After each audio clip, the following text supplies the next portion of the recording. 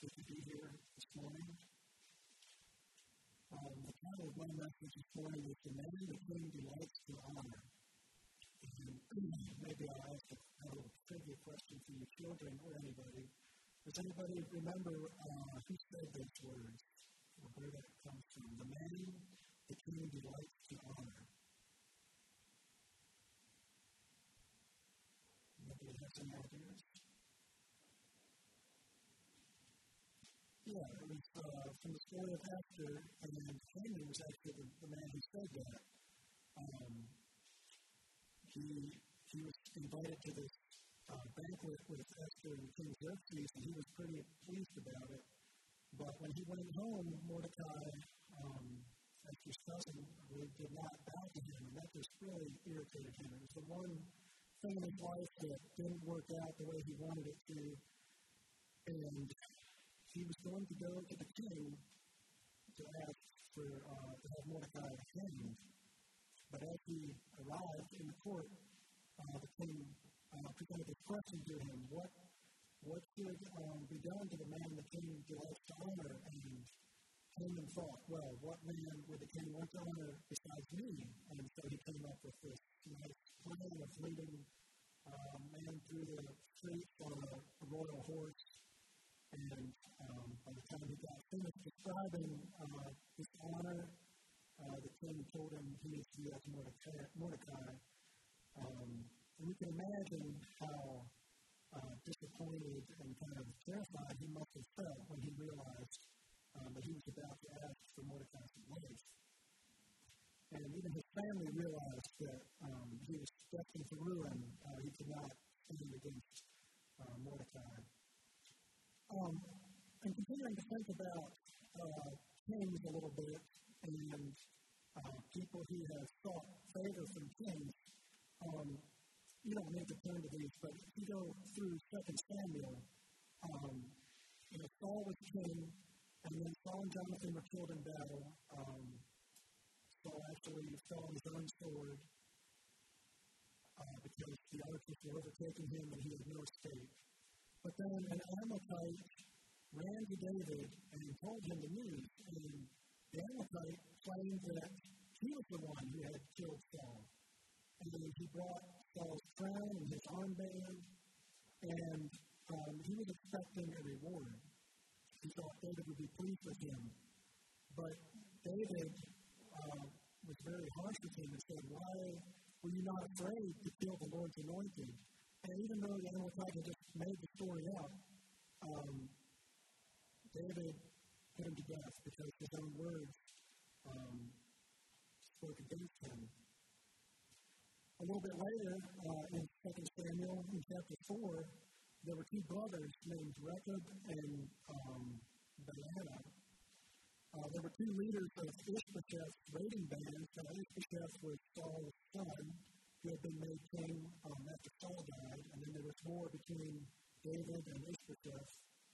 But these two brothers, even though they led Ishbosheth's raiding band, they conspired against him, went into his house in the middle of the day while he was resting from the heat on his bed, and they killed him. And then they took the news to David. And again, they were expecting a reward. They thought they were bringing good news. But when David heard what they had done, he said, "When somebody brought news of Saul's death and thought they were bringing me good news, I had them killed. And how much more you guys, you wicked men, who killed an innocent man on his own bed, and you had them killed." Later, I think years later, when Absalom rebelled against David and was eventually killed, they needed to take the news back to David. And Ahimaaz, the son of Zadok the priest, wanted to run and take the news back to David. But Joab, he said, no, this is not for you. This is not good news. You're not going to get any reward for this news. But Ahimaaz really wanted to run. And Joab wouldn't let him. And Joab, even though he didn't share any of few of David's values, in fact, he was the one who killed Absalom, right? he understood what David's values were, and he realized that there would be no reward for anyone who brought news of Absalom's death. So he spent a Cushite instead. But finally, Ahimaaz convinced him to let Ahimaaz run, and Ahimaaz outran the Cushite and arrived first. And when David asked what news he brought, Ahimaaz, realizing how David would feel about the news, only said that there was great confusion and he wasn't sure what happened. I'm guessing he did know what happened, but he let the Cushite break the news to David. And nobody was killed in that case, fortunately. No, they realized they weren't bringing good news. But in these accounts of King Xerxes, King Xerxes and King David, understanding what the king's values were was a matter of life and death for these people.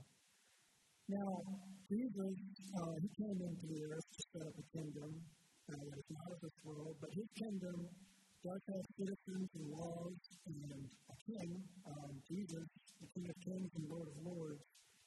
And King Xerxes and King David, they have values. Jesus has values. His values are perfect and in line with the character of God, and they're consistent. But he nevertheless has values. And Jesus told of people who will come before him and say and think that they share Jesus' values. They will tell him how they had prophesied and how they had cast out demons in Jesus' name and had done many wonderful miracles.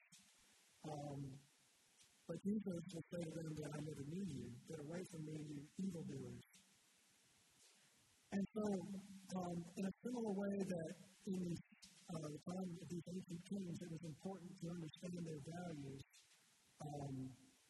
It is important that we understand Jesus' values, and not because he's a harsh king who's just waiting to strike us down as soon as we slip up, but because he has blessings in this life for those who love him and value what he values. And so I'd like to look at Matthew 5 this morning, look at the Beatitudes. And here we have a list of the things that are important to Jesus, the things that he values, and the kind of people that he will bless. He will bless us if we share these values. Jesus is Jesus was beginning his ministry. He had called his first disciples, and he was teaching in the synagogues all throughout Galilee. Many people were coming to him, and he was healing them. And so there were large crowds. He was becoming very popular. And in verse 1, it says, Now when he saw the crowds, he went up on a mountainside and sat down, and his disciples came to him. And then he began to teach them. And it sounds almost like he was trying to get away from the crowds and spend time with his disciples. But we know from the end of the Sermon on the Mount that the crowds were amazed at his teaching. So it wasn't just his disciples, it was large crowds of people that he was talking to. And there's a similar passage in Luke chapter 6. And I didn't do a lot of research on it, but there is some debate as to whether that's a separate account or just a different take on this sermon. The differences between the two may be explained just by the differences in the audience of Matthew and Luke. Matthew was speaking to Jews and Luke to the Gentiles. Or it could actually be two completely separate events, two separate sermons. The one in Luke is sometimes known as the Sermon on the Plain, because Jesus went down to a level place. But Jesus, no doubt, spoke on the same topics numerous times throughout his ministry, and it's very possible that he spoke on similar things. John, at the end of his book, says that the world couldn't even hold everything that was said about Jesus if the books were written of everything he did. So it's no wonder that there might be some overlap in a little bit of some of his sermons. But in any case, we've got two accounts and we can learn from them, and I'm going to be focusing on the account in Matthew, and we might look at the one in Luke sticks just a little bit sometimes here. But so we live in a world with very different values from the values that Jesus has and the values of his kingdom. If we were to make a list of the values of the world or the attitudes of the world, what would that sound like? It might go something like this. Blessed are the rich, for they will live in comfort and security. Blessed are the intelligent, for people will value their opinion and advice. Blessed are the beautiful, for they will have many admirers. Blessed are the powerful, for they will get their way. Blessed are the athletic, for they will impress many with their abilities. Blessed are the humorous, for they will entertain many friends. Blessed are you when men praise you and compliment you for your good deeds. For this shows that you are respected and appreciated. If we're honest, we probably are all guilty of wishing for at least one or more of these things at some point in our lives, thinking that there would be some blessing for us if we were just a little more something, if we had a little more, or if we were appreciated more. And the world we live in has rewards for these kinds of people, but the rewards are all about pleasing ourselves and impressing other people, and that's completely opposite from the rewards that Jesus offers. When we look at the Beatitudes and Jesus' values, it's worth asking ourselves if our values and our desires and our thoughts line up with these things that Jesus says are important. Or are our values and our ideas, our thoughts, more closely aligned with these values of the world? Jesus' values are so opposite from the world's values that it's a little bit like, reading his values, it's a little bit like playing a game like golf, for example, and realizing at the end that a high score is a bad thing. His values are basically opposite from the world. So let's look through these 8 Beatitudes, and I've divided them into 4 categories. And I'm going to first look at the kind of people who are blessed. Or another way of saying it would be the kind of man or person that the king delights to honor. And there's 4 different types of people, and this could be divided different ways, but first are those with needs. And then second, those who have good desires, those who have Christ-like character, and then fourth, those who are mistreated. So those with needs, and along with that, those that grieve. In verse 3, it says, "Blessed are the poor in spirit, for theirs is the kingdom of heaven." In Luke's account, he just simply says, "Blessed are the poor." Some people feel like poor in spirit. I think David Bristow would be one who thinks that a poor person can still have a very covetous heart. And so poor in spirit would be kind of no attachment to wealth, no covetousness or desire. I don't know what it means exactly. Some people think it's very similar to meek and humble. But I think maybe poor in spirit, poor means needy, right? And it's not needy in physical things, but needy in spiritual things. So I think maybe it just means those with spiritual needs. Maybe the opposite of Pharisees. They don't have spiritual needs, right? At least not that they knew of. Mark 2:17, Jesus says, "It is not the healthy who need a doctor, but the sick. I have not come to call the righteous, but sinners." And so the poor in spirit maybe are those who are sick, spiritually sick, need something. Luke 18:17 is the account where the little children were coming to Jesus and people were bringing their children to Jesus. And Jesus said, "I tell you the truth, anyone who will not receive the kingdom of God like a little child will never enter it." And so the poor in spirit maybe are those who have needs, those who realize their need. And then in verse 4, blessed are those who mourn, for they will be comforted. And there's two ways we could take this. One way would just be those who have experienced grief and loss, those who are mourning. Or it could mean that those who are grieved by the sin and trouble around them, those who care, and those who are grieved when they see sin in their own lives and trouble in the lives of people around them. In James 4, verses 9 and 10, he says, grieve, mourn, and wail. Change your laughter to mourning and your joy to gloom. Humble yourselves before the Lord, and he will lift you up.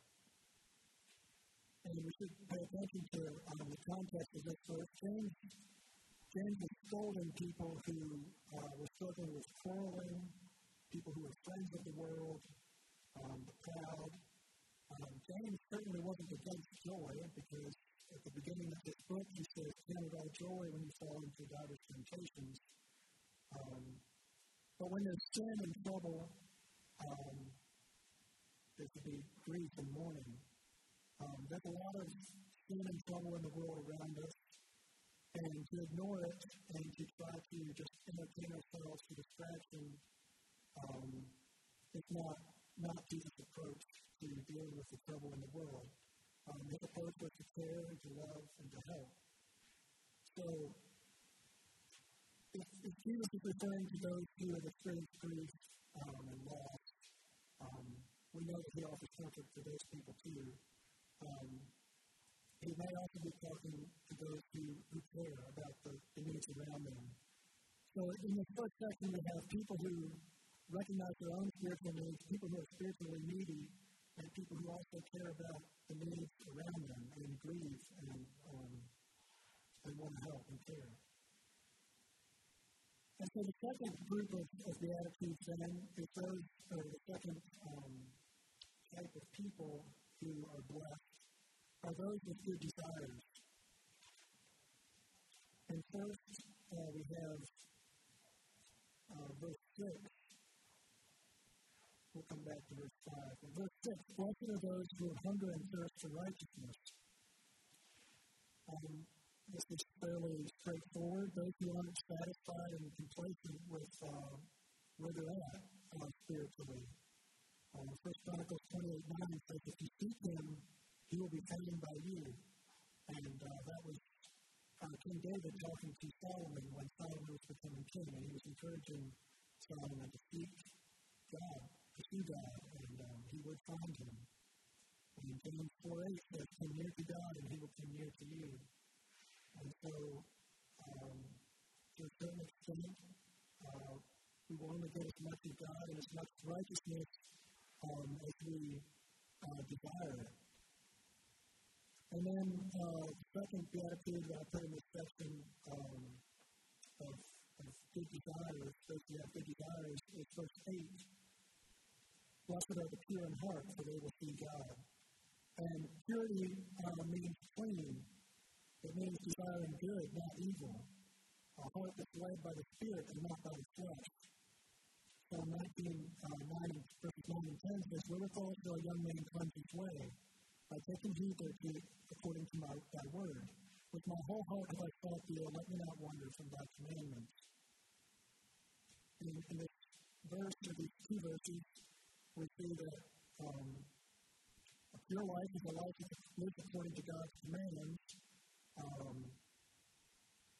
taking heed thereto according to thy word, and also a heart that's fully seeking God, that's fully devoted to God. And I don't have the reference here. I think this is Habakkuk. But he was talking to God, and he was questioning God about why the wicked people are unstopped. Why does God continue to let the evil people go ahead and do their evil things and oppress people? And he appeals to God's purity or God's character, and he says, your eyes are too pure to look on evil. You cannot tolerate wrongdoing. And, we will never be isolated from the evil around us entirely. We live in an evil world. But, like God, we should be very uncomfortable in the presence of evil. If we ever find ourselves enjoying evil or enjoying contemplating evil, then we can be assured that that's not coming from a pure heart. In 2 Peter 2:7 and 8, Peter talks about Lot and how he was tormented in his righteous soul by the lawless deeds that he saw and heard. And Lot had problems, I think, or made some poor choices in life, but he was a righteous man and was troubled by the evil around him. And that's the way we should be. And it kind of connects back to what we were saying about mourning, being troubled by sin and by wickedness. So that's the second type of people. And then the third type of people who are blessed and honored by Jesus are those with Christ-like character.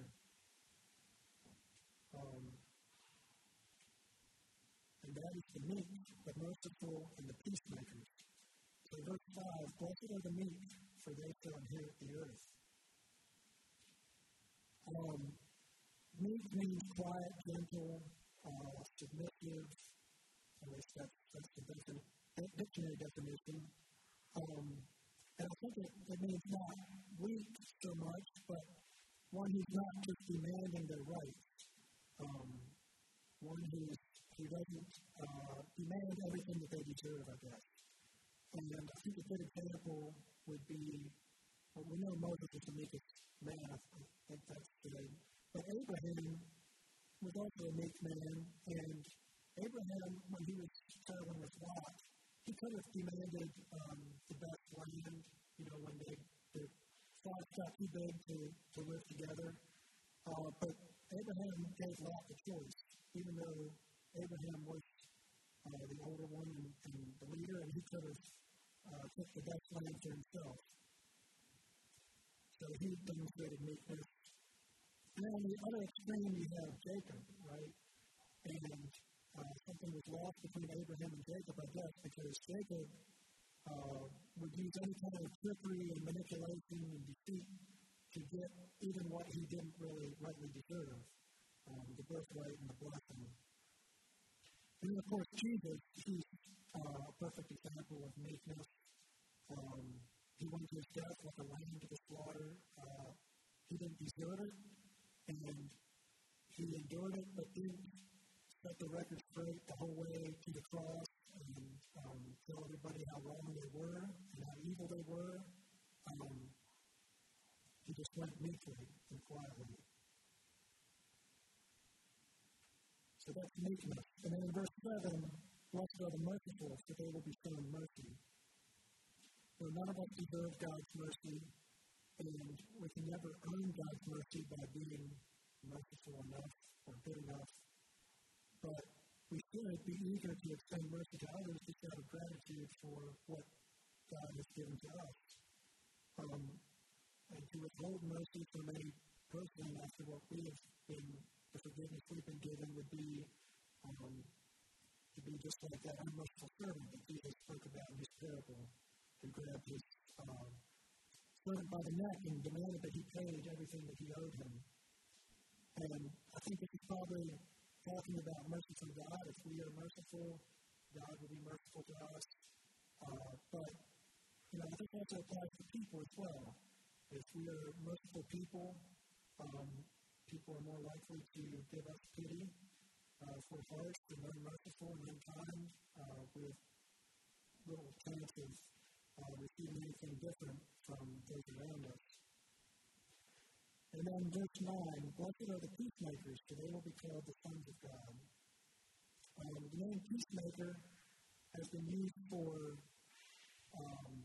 a revolver that was popular in the West and still popular today as a collector's item. It's been used for the largest bomber that was ever flown by the U.S. Air Force. But overwhelming force is not Jesus' way of making peace. Making peace God's way or Jesus' way generally involves sacrifice, giving something up. In 1 Corinthians 6:7, Paul is talking about lawsuits, and he says, the very fact that you have lawsuits among you means that you have been completely defeated already. Why not rather be defeated? Instead, you yourself cheat and do wrong, and you do this to your brothers. And James 3:18 says, peacemakers who sow in peace raise a harvest of righteousness. And if it's like raising anything else that is sown, it doesn't happen immediately. It doesn't happen overnight. But if we live a life of making peace, there will be a harvest of righteousness eventually. So that's the third group, those who have Christ-like character. And in the fourth group, fourth type of person who is blessed by Jesus is those who are mistreated. And this is from verse 10 and 11. Verse 10 says, blessed are those who are persecuted because of righteousness, for theirs is the kingdom of heaven. Blessed are you when people insult you and persecute you and falsely say all kinds of evil against you because of me. Rejoice and be glad, because great is your reward in heaven, for in the same way they persecuted the prophets who were before you. Now this is conditional. There's several conditions given here for receiving blessings or mistreatment. It's not just anybody who is treated unfairly or has hardship. He says, blessed are those who are persecuted because of righteousness. That's the first one. And then in verse 11, he speaks of people falsely saying evil against you. So those who are evil do not enjoy this when they are spoken ill of. And then he also says, because of me. So when we are mistreated because of Jesus, not because of our own foolishness or insensitivity or poor choices, but because of following Jesus, then there will be blessing, great reward in heaven. And this is probably the hardest, I think, maybe the hardest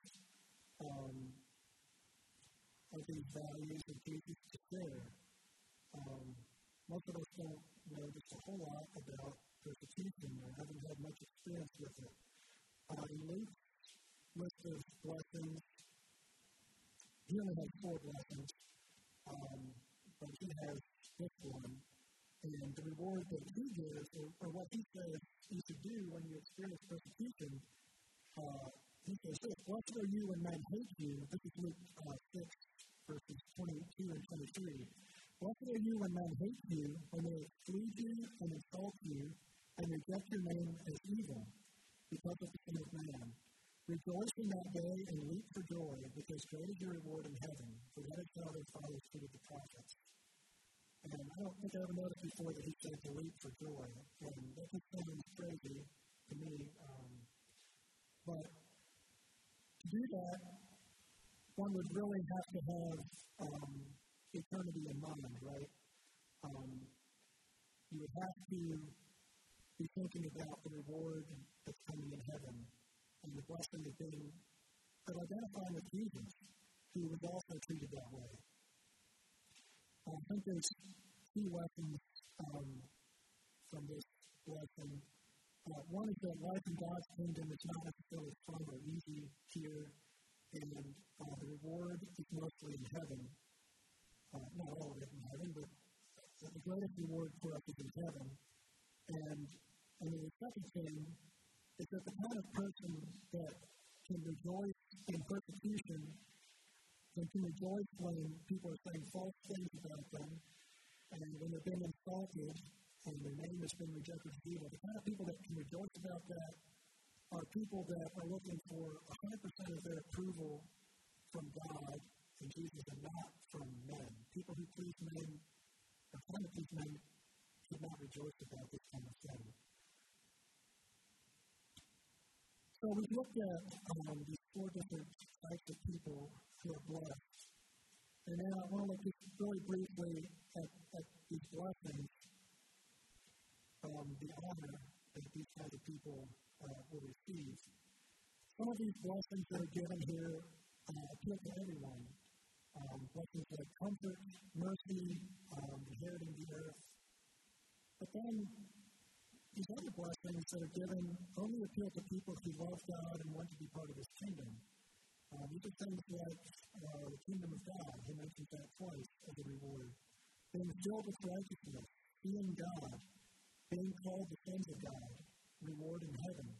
So are these blessings high on our list of things that we want? If we really think about the second list of blessings, even these blessings fulfill longings and desires that every person has.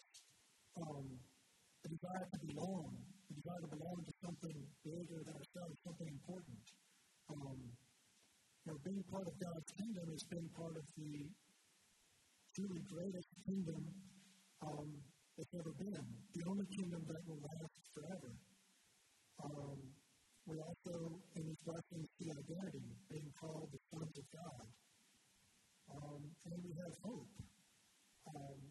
How many people are discouraged with life because they don't have any hope? Their life is a wreck and there's no hope.